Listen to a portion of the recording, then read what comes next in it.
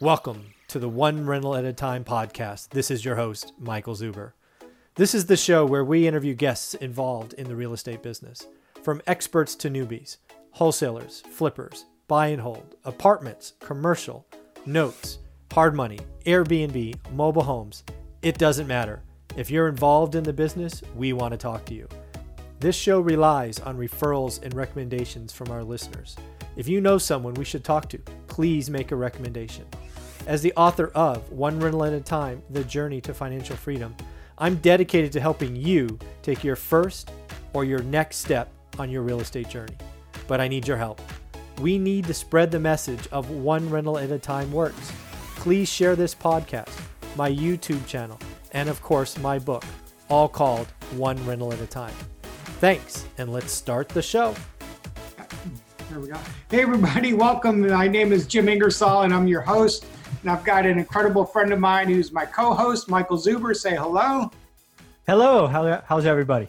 And today we're going to dig in a little bit deeper into building your rental portfolio the right way and some of the strategies for doing it. Michael and I are both extremely passionate about it because our rental portfolio has created freedom in our own lives where we don't have to trade time for dollars, and we can sort of make some cash flow while we sleep. And a lot of other people are out going to work so that we don't necessarily have to do what we don't want to do. And we can build long-term equity at the same time of building our cash flow and creating the lifestyle that we choose to live. And so it's something we're both very, very passionate about. We've both done it some different ways along the way. Michael's been doing it as a W-2 employee for many, many years, 15 years. That isn't very many, actually. And whereas I've been doing this full-time, I jumped out of corporate America and went all in. So we sort of had different paths, but ended up at the same point, about the same point in time.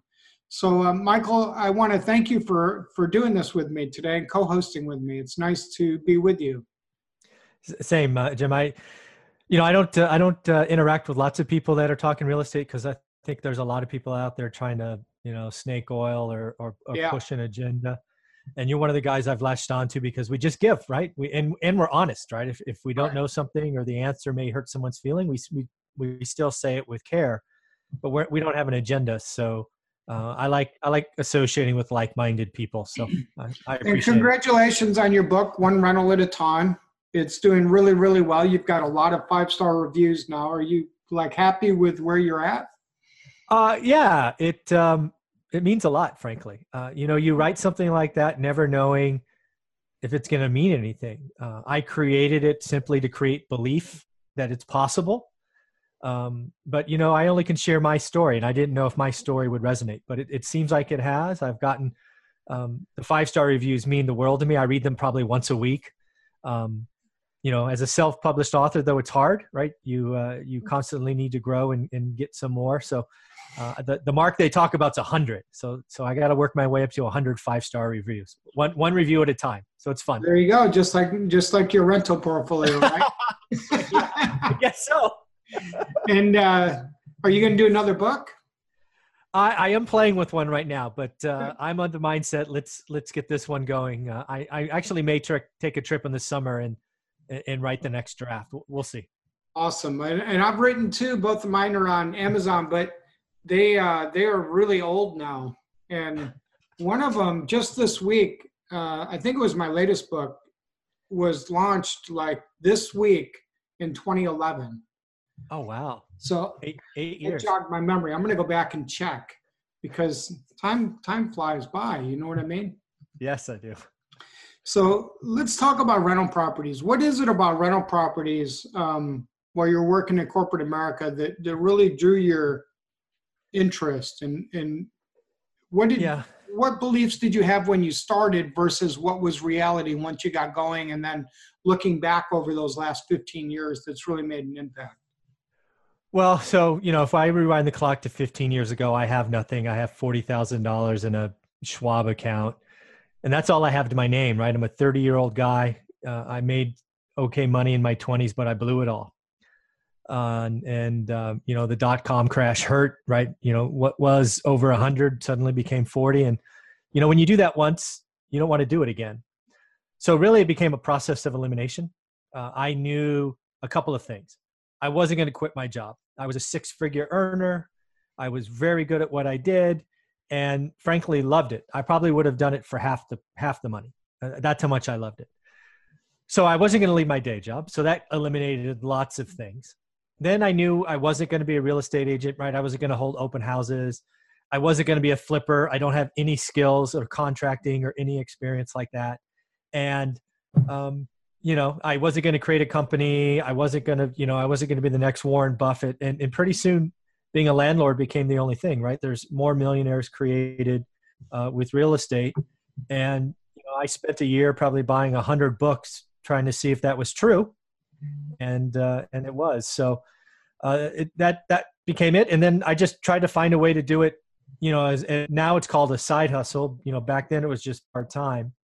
And, being a landlord, paying someone else to be a property manager, outsourcing things I didn't have time for was very important. So, I wish I would tell you I had a big, great plan for where I would start and go. I didn't.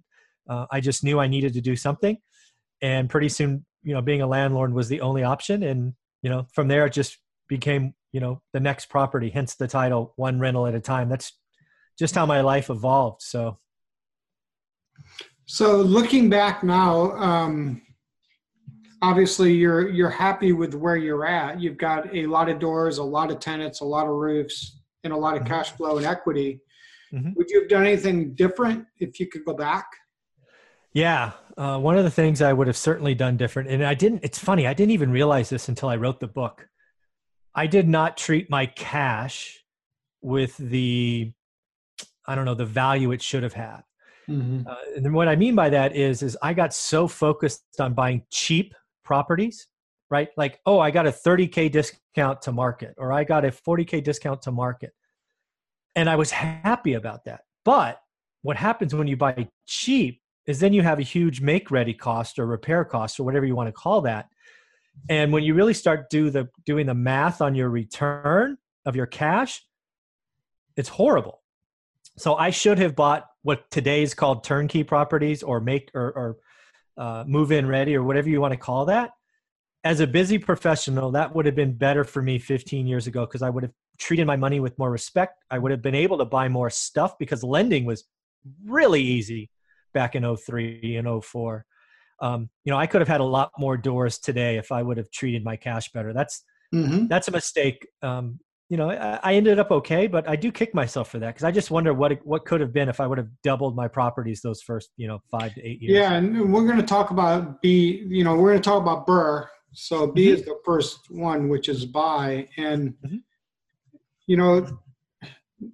I can't really change the initials of BRRRR, but there's a lot in that buy segment as far as like what is your investment criteria, the 1% rule, cap rates.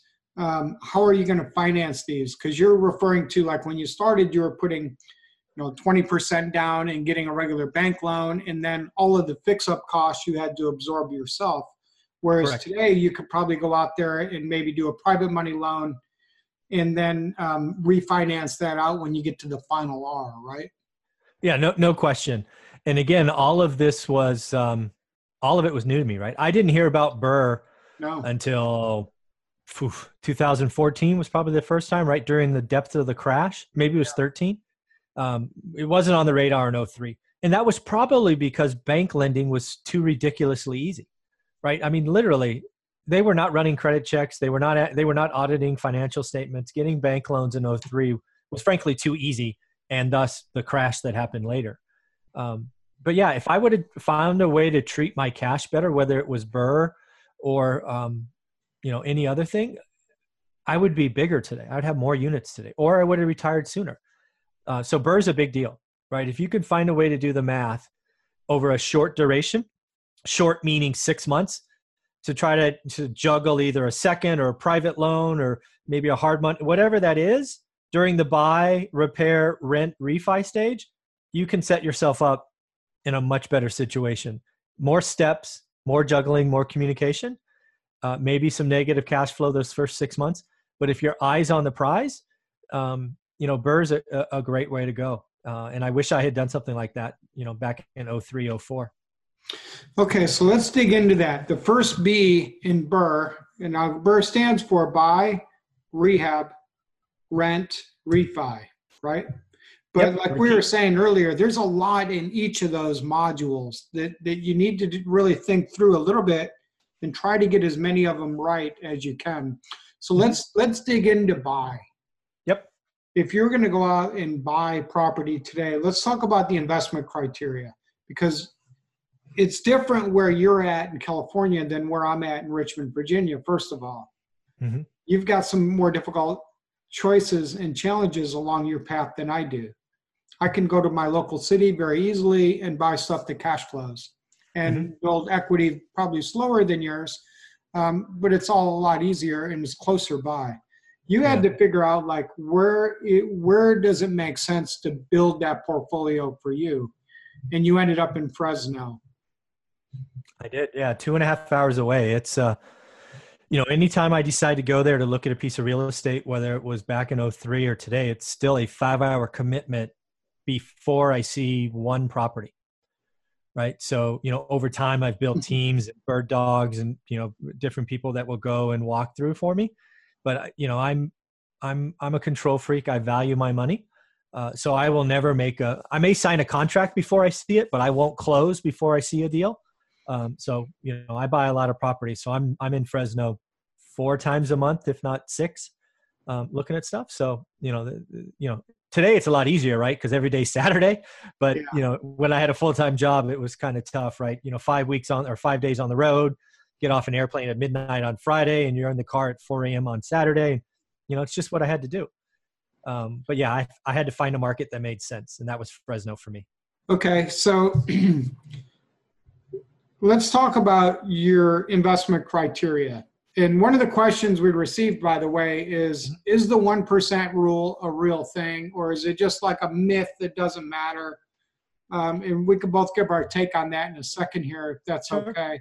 But Of for course. those of you guys that don't know what the 1% rule, it means basically if you're all in at an investment, if you're going to buy a house for 75 and it needs 25 and you're all in around 100, then that house should rent for a minimum of $1,000 a month. And if you do that, then my take is you're going to be in the right ballpark, but there's more to it than just that also, because taxes and insurance and stuff varies depending where you're at in the country. And interest rates go up, they go down. So for me, that's like a decent starting point, the 1% rule. But one of the rentals that I'm re-renting today, I went back and looked how much the taxes were last year, and they were $480 a year. And I thought, my gosh, that is really cheap property taxes. I probably should look into that particular area and try to find some more like that. Because even for Virginia, that is super cheap, but it really helps your cash flow a lot. So Oh yeah. what's No, your take especially. on the 1% rule? So again, the 1%. Well, I got to give it its props. First off, the 1% rule is how I started. Now, realize this was 2003. Yeah, I bought my first 6 or 8 properties, me too. 100% on the 1% rule. I just didn't know any better.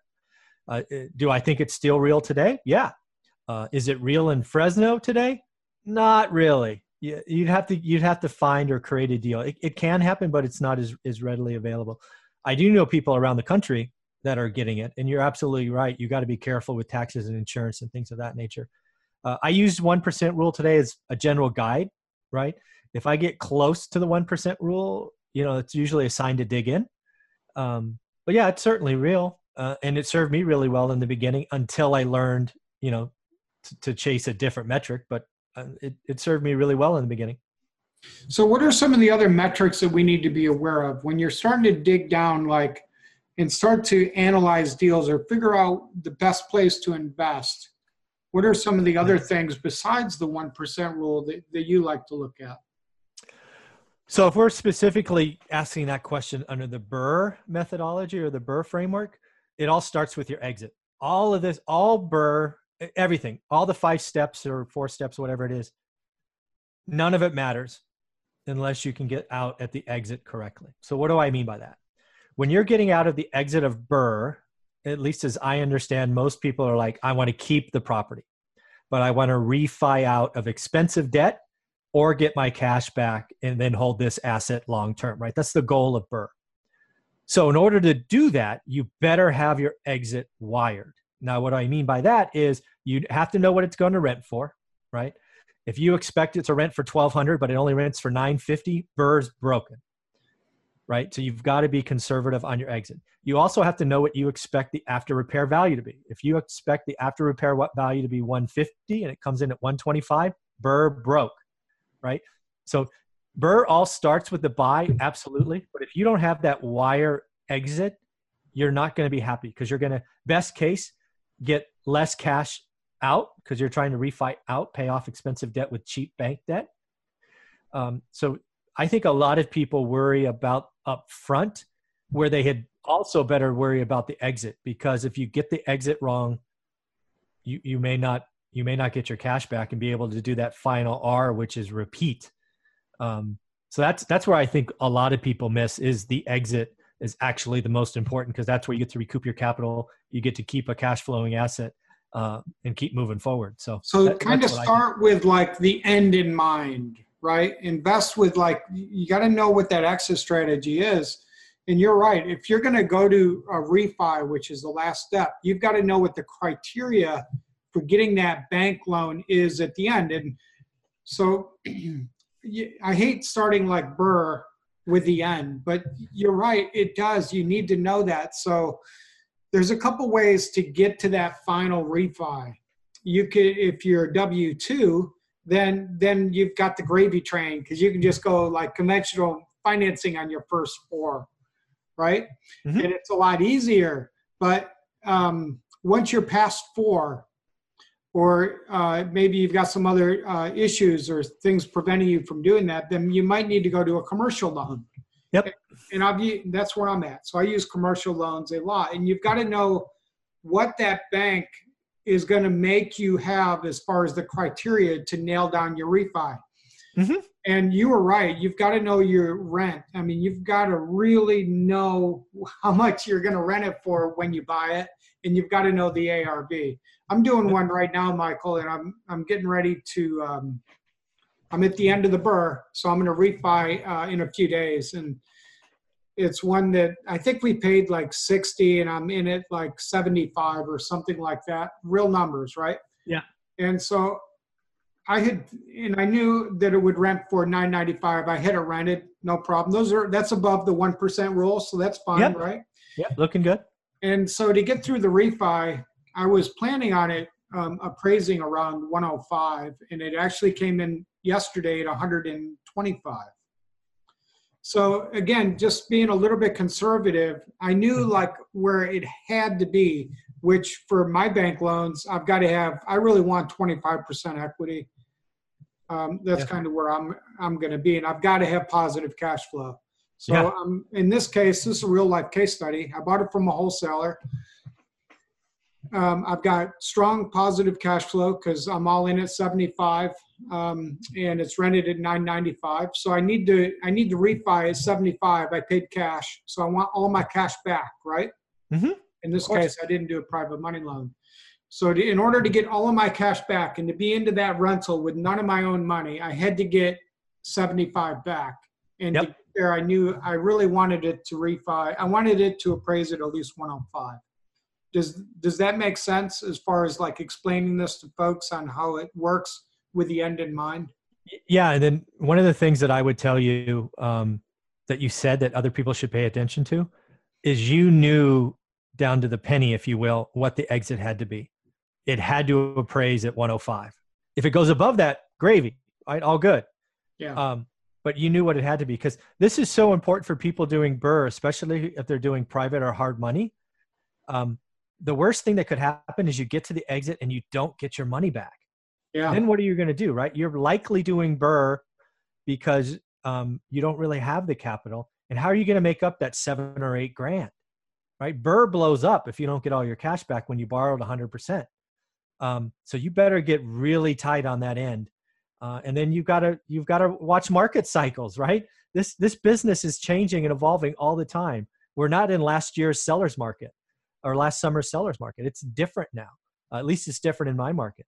So, when you buy, you've got to be able to see the future a little bit and go, okay, 90 days out, maybe 120 days out.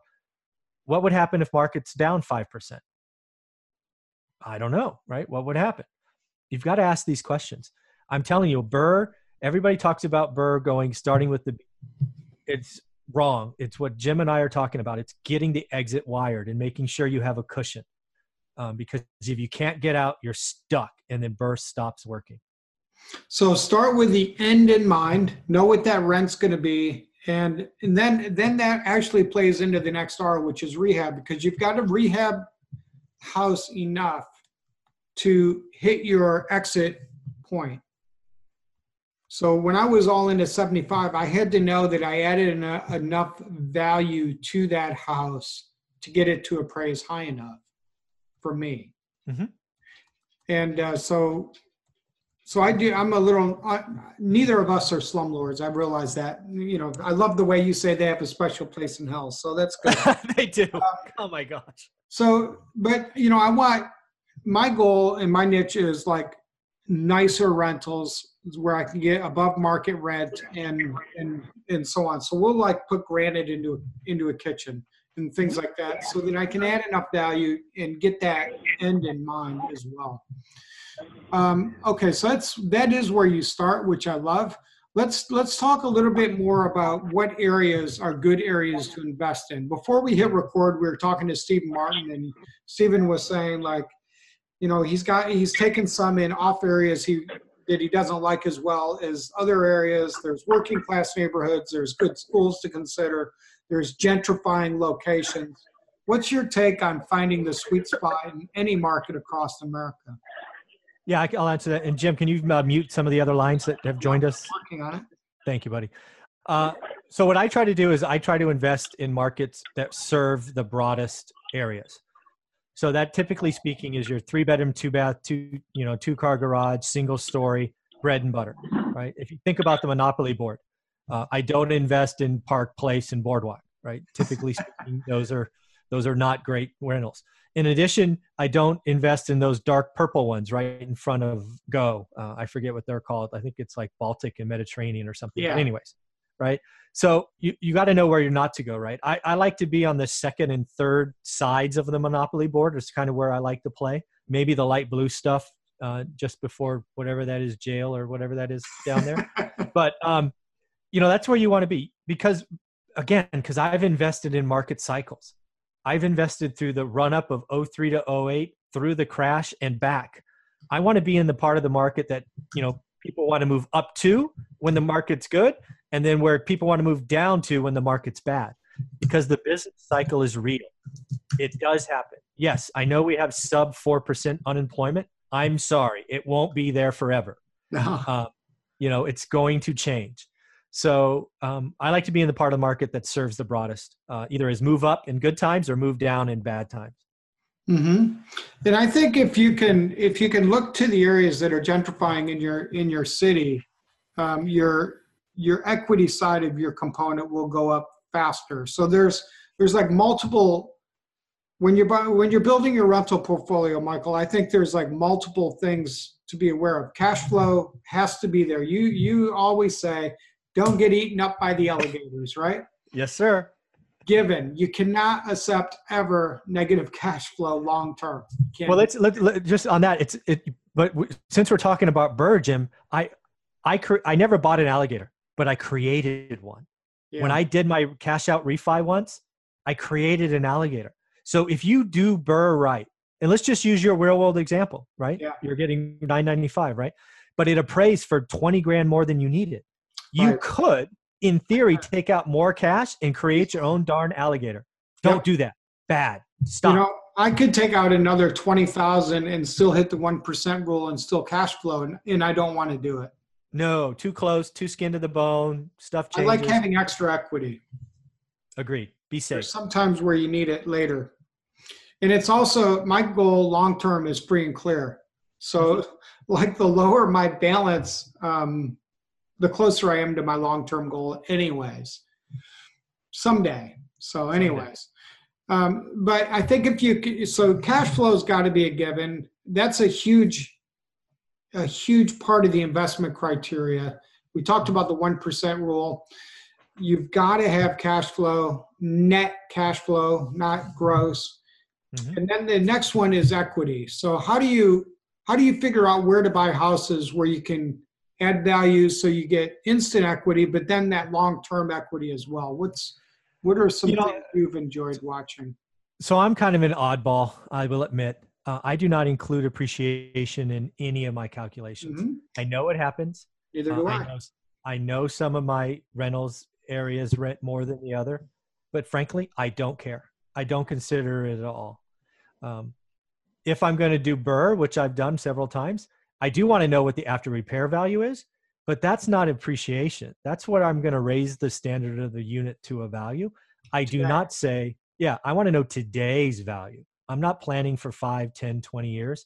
It is absolutely not part of my calculation. Now, what I have done, because again, you've got to attack this business, especially if you're in it for a while. I recently have gone back and refinanced some of my multifamilies, my duplexes, tris, and quads. Why?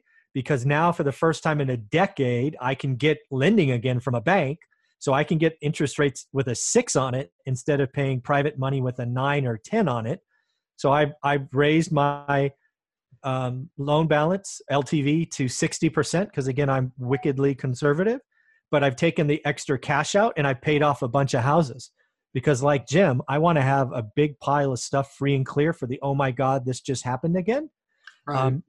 situation. So, you get to start juggling assets and LTVs and debts. And that's something I'm, really proud that we've done in the last 2 or 3 months. That's when it gets fun though, isn't it? Oh yeah, for sure. Absolutely. So, if you're just jumping in and you go to the absolute cheapest part of your city, if you're living in a larger metro area, that's also potentially the location with higher unemployment and also higher crime. Yeah, I get asked all the time. Your cash flow will look better, but long term, it may be totally flat. It may not be worth any more 12 years from now than it is today. Yeah, so there's a couple of things on that. Probably the most frequent question I get, knowing that I'm a buy and hold landlord and that I invest in Fresno, right? Fresno has some areas that are let's just call lower income. And they say, like, where do you invest? Or they're trying to push me towards, do you buy in the slums? Which Right. I don't like that word, but I know what they mean. And the answer is no, right? And then they go, well, why not? So the truth is, when I started, my answer was, would I be comfortable my wife going there by herself, middle of the day, getting out of the car? And if the answer is no, I would never put my cash there. Now the answer is, I drive a rather expensive car. Would I be comfortable getting out of my car, going in and doing a walkthrough and coming back and it not being ripped off? I don't invest in those areas that are unsafe. I don't care what the cash flow is. Those areas do have good cash flow, but again, I think it's Excel-based cash flow. I don't think it's real cash flow. Those areas have higher turnover, higher evictions, lower rents than expected. Turnover is crazy, and as a landlord, turnover is what kills you. So I think too many people rely on Excel cash flow. But again, you couldn't give me a house in an area like that. I would sell that thing in a heartbeat. Now, I do think there are gentrifying areas, and I know I've had friends do better in gentrifying areas than I have.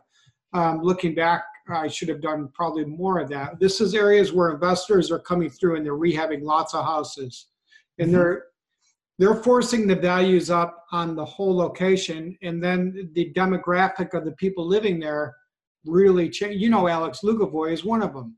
Yeah, absolutely. He created in his little zip code there in Richmond his own gentrification because he started buying so many of these.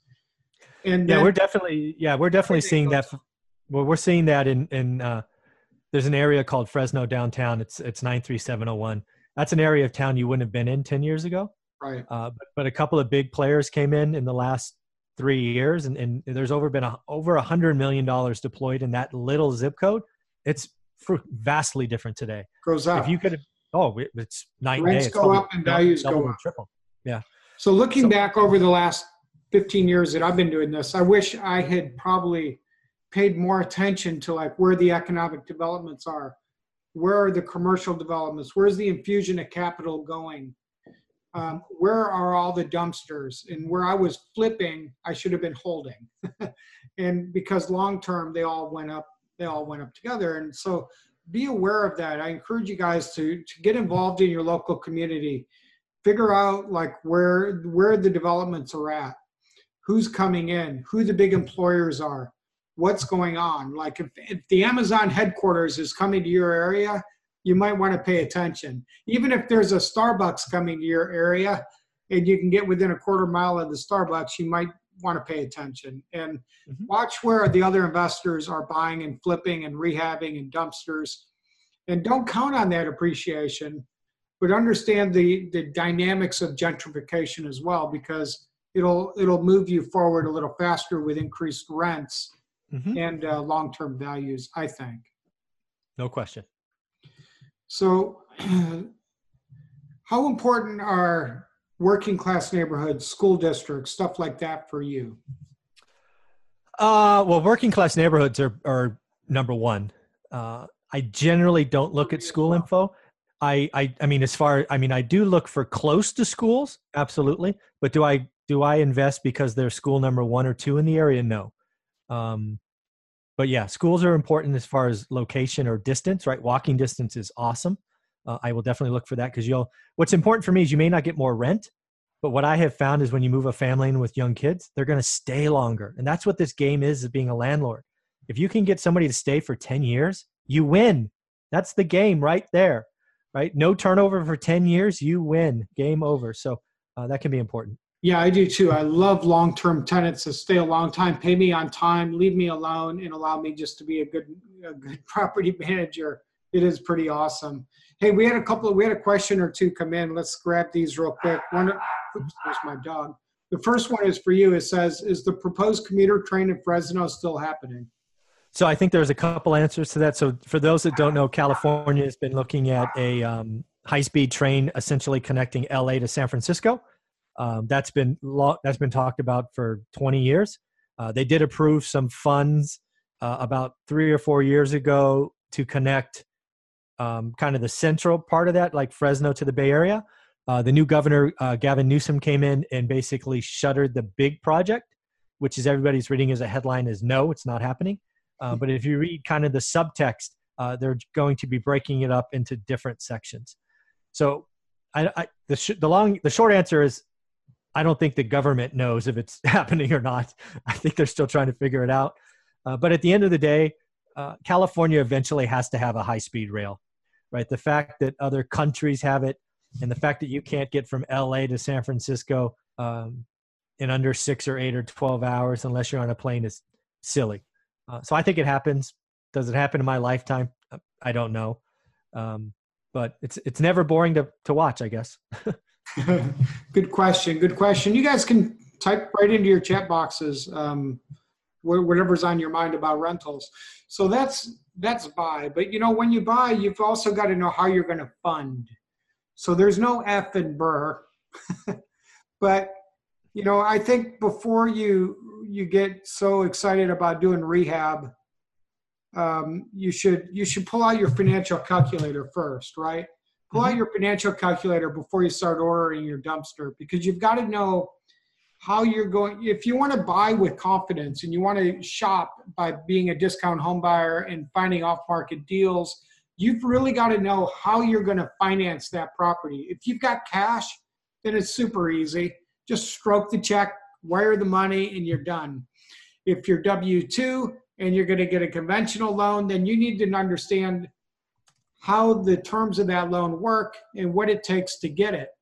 Now, if you're going to, maybe you're going to use private money, then you've got to have some private money partners set up so that when you sign a contract with a realtor, a wholesaler, or direct to a seller, you know that you can close. So Michael, what is your take on over the years in building a rental portfolio on the front end purchase? What are some of the better ways you've seen people do it? So, I leveraged both hard and private money a lot during the collapse because there was just deals were everywhere. And I personally didn't have the capital that I have today. So I've used it extensively. The key in the beginning is even before you start to go get funding, right? You ask for either partners or investors or, whatever you want to call that, is I believe you have to build a track record. You have to become a source of valuable information, right? So like I spent, video wasn't a thing when I started, but I wrote blogs for a site that's now retired, basically talking about properties that I was finding. I never listed the address or anything because I was always afraid people would scoop them up and all of that. But I would write, 4-bedroom, 2-bath house on sale for 40 grand, ARV or repairs, I don't know, 20 grand, expected rent 1,100. And, I would go out and look for people to help, fund that. So I was always giving value away. And that track record, right? I ended up writing, I think 50 deal reviews, and then private money started coming my way because people could see what I was doing. I would take pictures. And again, I was just, I didn't close most of those first 50 because I didn't have a lot of cash. I closed a couple on my own, but I would just keep talking about deals. And that got me access to capital. Now, when you have access to capital and people say, okay, I'm willing to lend you, you have to create a structure that works. Not only works for you, but has to work for the lender, right? The bank side, the person. So for me, it was always about, okay, I need my purchase capital back, right? I have enough to fund a couple of flips or turns a month, but I need my purchase capital back because I want to do this over and over and over again, right? I was doing BRRRR before it was named. So what I would do is I would go, okay, Mr. and Mrs. Investor, if you gave me the purchase cost, which say is 50 grand, I'll pay you 10%. And back then, this is like 2010, they were earning less than 1% in a bank. So they were in first position. They went through escrow. They were named on insurance. They were the most secure thing they could. I would get my 50 grand back, and then I would do the 10 grand remodel with my cash flow from my other rentals. And then I would have an asset, right? I'd be paying them $433 a month. The rent's $1,100. I'm good to go. And I just did that over and over again. But again, it doesn't start with the deal. It starts with sharing first, giving freely. And then people start seeing what you're doing. They're validating what you're doing. And then pretty soon, I raised a couple of $1 million from 2010 to 12 because of that strategy. And I was able to and I think it's great. The more properties. people you help get what they want, you'll have everything that you want along the way. That's why you and I both believe in giving. And it's really true. But you've got to be able to show people what you do and have integrity and character along the way, and you will begin to attract everything that you need. You'll begin to attract deal flow. You'll begin to attract private capital, and that'll allow you to more quickly build out that rental portfolio once you've got those private money connections along the way. So we've covered in detail pretty good on the B. Your buying criteria. Start with the end in mind, the 1% rule, cash flow, equity, and then understanding how you're going to get out of it at the end, and then how you're going to cover some short-term funding. So the way that my BRRRR generally works, I don't normally pay cash like the case study I gave a minute ago. Normally, I'll borrow from somebody at like, say, 10% interest only for 6 months, and then I will go ahead, and that will be for the purchase price and the rehab cost, all my money. So my return is actually infinite because I keep my own money out of it. And then I create a really nice deal for somebody else at 10%, which is a double-digit return. And knowing the rule of 72, that money doubles every 7 years. For them, that's a strong return. And that allows me to go ahead and buy the asset, rehab it, rent it, and then get into permanent financing. So that is B in pretty good detail. The next one, though, Michael, is R. Now, I rehab heavily, and I get burned out sometimes.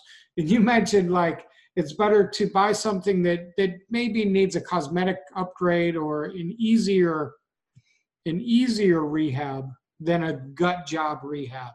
So let's talk through that. And my goal, by the way, when I buy rental property and I hit the R for rehab, my goal is no maintenance for 5 years, as little as possible. I want to keep those maintenance costs down low. So if the roof is marginal, I'm going to do it. Same thing with the systems, electrical, plumbing, HVAC. The windows are bad. They're going to go out and they're going to be replaced. I'm going to have a nice kitchen, nice bathroom. So that my goal would be, I want the same tenant for a minimum of 5 years, and I want minimal amounts of maintenance. What are some of your goals on the rehab side? The only thing I could add, everything you said is the exact thing. The only wrinkle to all of that is I try to put in things that are tenant friendly. So, Yeah. for example, right, that's laminate flooring these days. It is. That's not dishwashers, not garbage disposals. I've made that mistake a couple of times in my markets, and I've actually removed them because the amount of maintenance calls I got for, somebody sticking a chicken bone or something down a garbage disposal. So maybe it's just the section of the part of the market I was renting to. Fine, you could say that.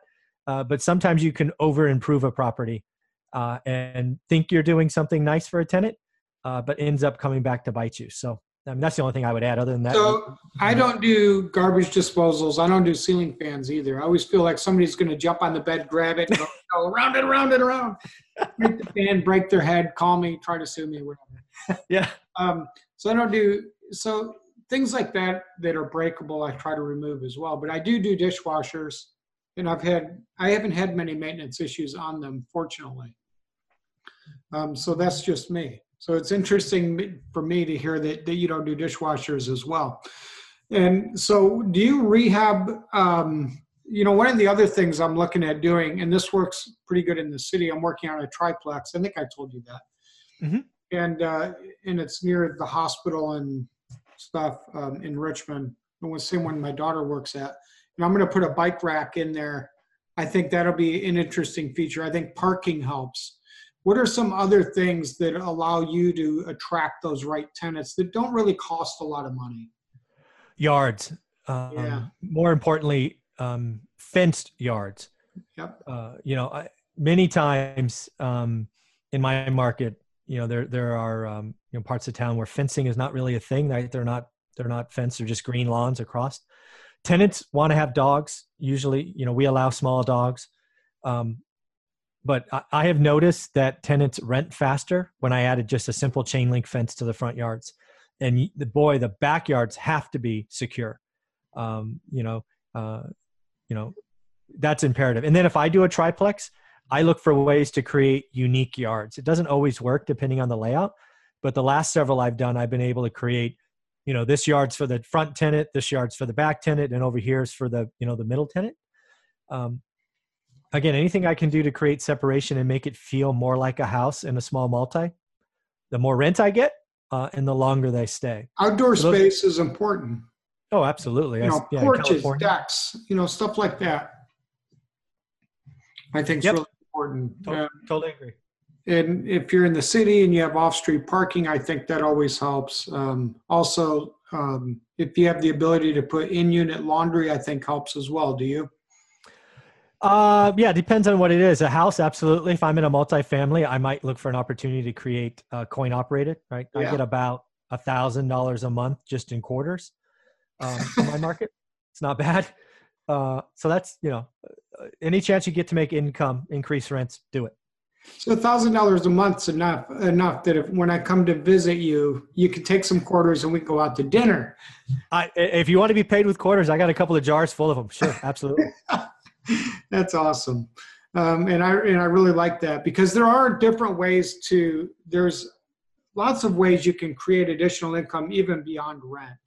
And so I think that's really key. Do you guys have any questions on rehabbing? I do think it's really important. I shared with you guys, my goal is 5 years, no maintenance. If I can have a tenant stay for 5 years and I have very little maintenance, then what does that do to my cash flow? Can you guys see how that would really help you a lot on your cash flow? It helps you avoid alligators. Maintenance is another form of alligators. And so are bad tenants, by the way, right, Michael? Oh, yeah, no question. Yes. I would rather have a property vacant than a bad tenant. No question. Yeah, so would I. I agree with that. So that is rehab. And then what's the next R, Michael?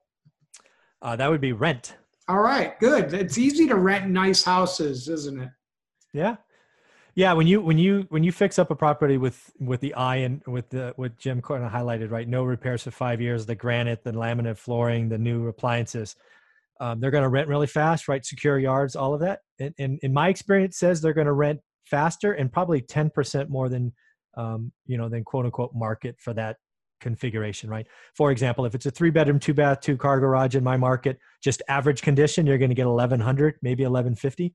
I just rented a version of that for $1,325, Right. which is great because that extra $175 was that's all cash flow, because I did my budgeting on the base number, right, of 1,150. So when you do the right things in this business, it often comes back to you in surprising ways and surprising frequencies.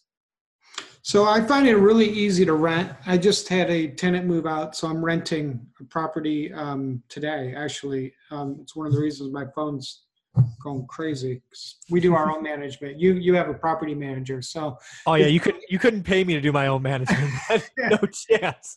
I use a manager on a couple things. By the way, that's a question we got to take from somebody, but. I find it really easy to rent property. I find really good pictures helps. Good marketing always helps. Marketing's the key and the core of all things in real estate anyways. So I use an app called Rently, and then I use a management system called Buildium. And then that will syndicate the property out to Zillow and everywhere else. And then the other really big place to find tenants I find these days is right on Facebook. So if you do that, you're going to get inundated with many, many, many people who want to see your property. And then it just becomes a screening process to go from this many down to who is the one person that meets my goal for income, credit, criminal background. And then you got to get that person in. Yeah. With the goal of them staying a long time, paying me rent on time. So it's just like we're both in corporate America. I had a lot of employees. They all had a job description. So for me, I've got a job description of mine for my tenants. Pay me on time, take good care of the asset, and get along with the neighbors and leave me alone. So that's sort of mine. But I know that you're using a property manager, and one of the questions that came in, by the way, was what questions should you ask of a property manager? Because it's hard to find, and this to be true because I know your story, it's hard to find a really great property manager. Do you have any tips on that? I know you do. Yeah. So tip number one is I would only entertain a property management firm where the principal, meaning owner, is a real estate investor. Half of my bad experiences have come from property managers where their daytime job was being a real estate agent or a broker or something else. Basically, property management was a side business for them that they used as lead generation for something else. And, when the market changes, that becomes very obvious, right? I'll never do that again, right? Only work with property managers where the owner owns real estate. And I don't mean owns his house in one rental. I mean, got a decent portfolio, right? 20, 30, 40 units. If they're in property management, I want to know they got into it because, they were running a decent portfolio. So that's the big one for me. And then the other thing is once you've sort of found that person is I wanted to ask two questions.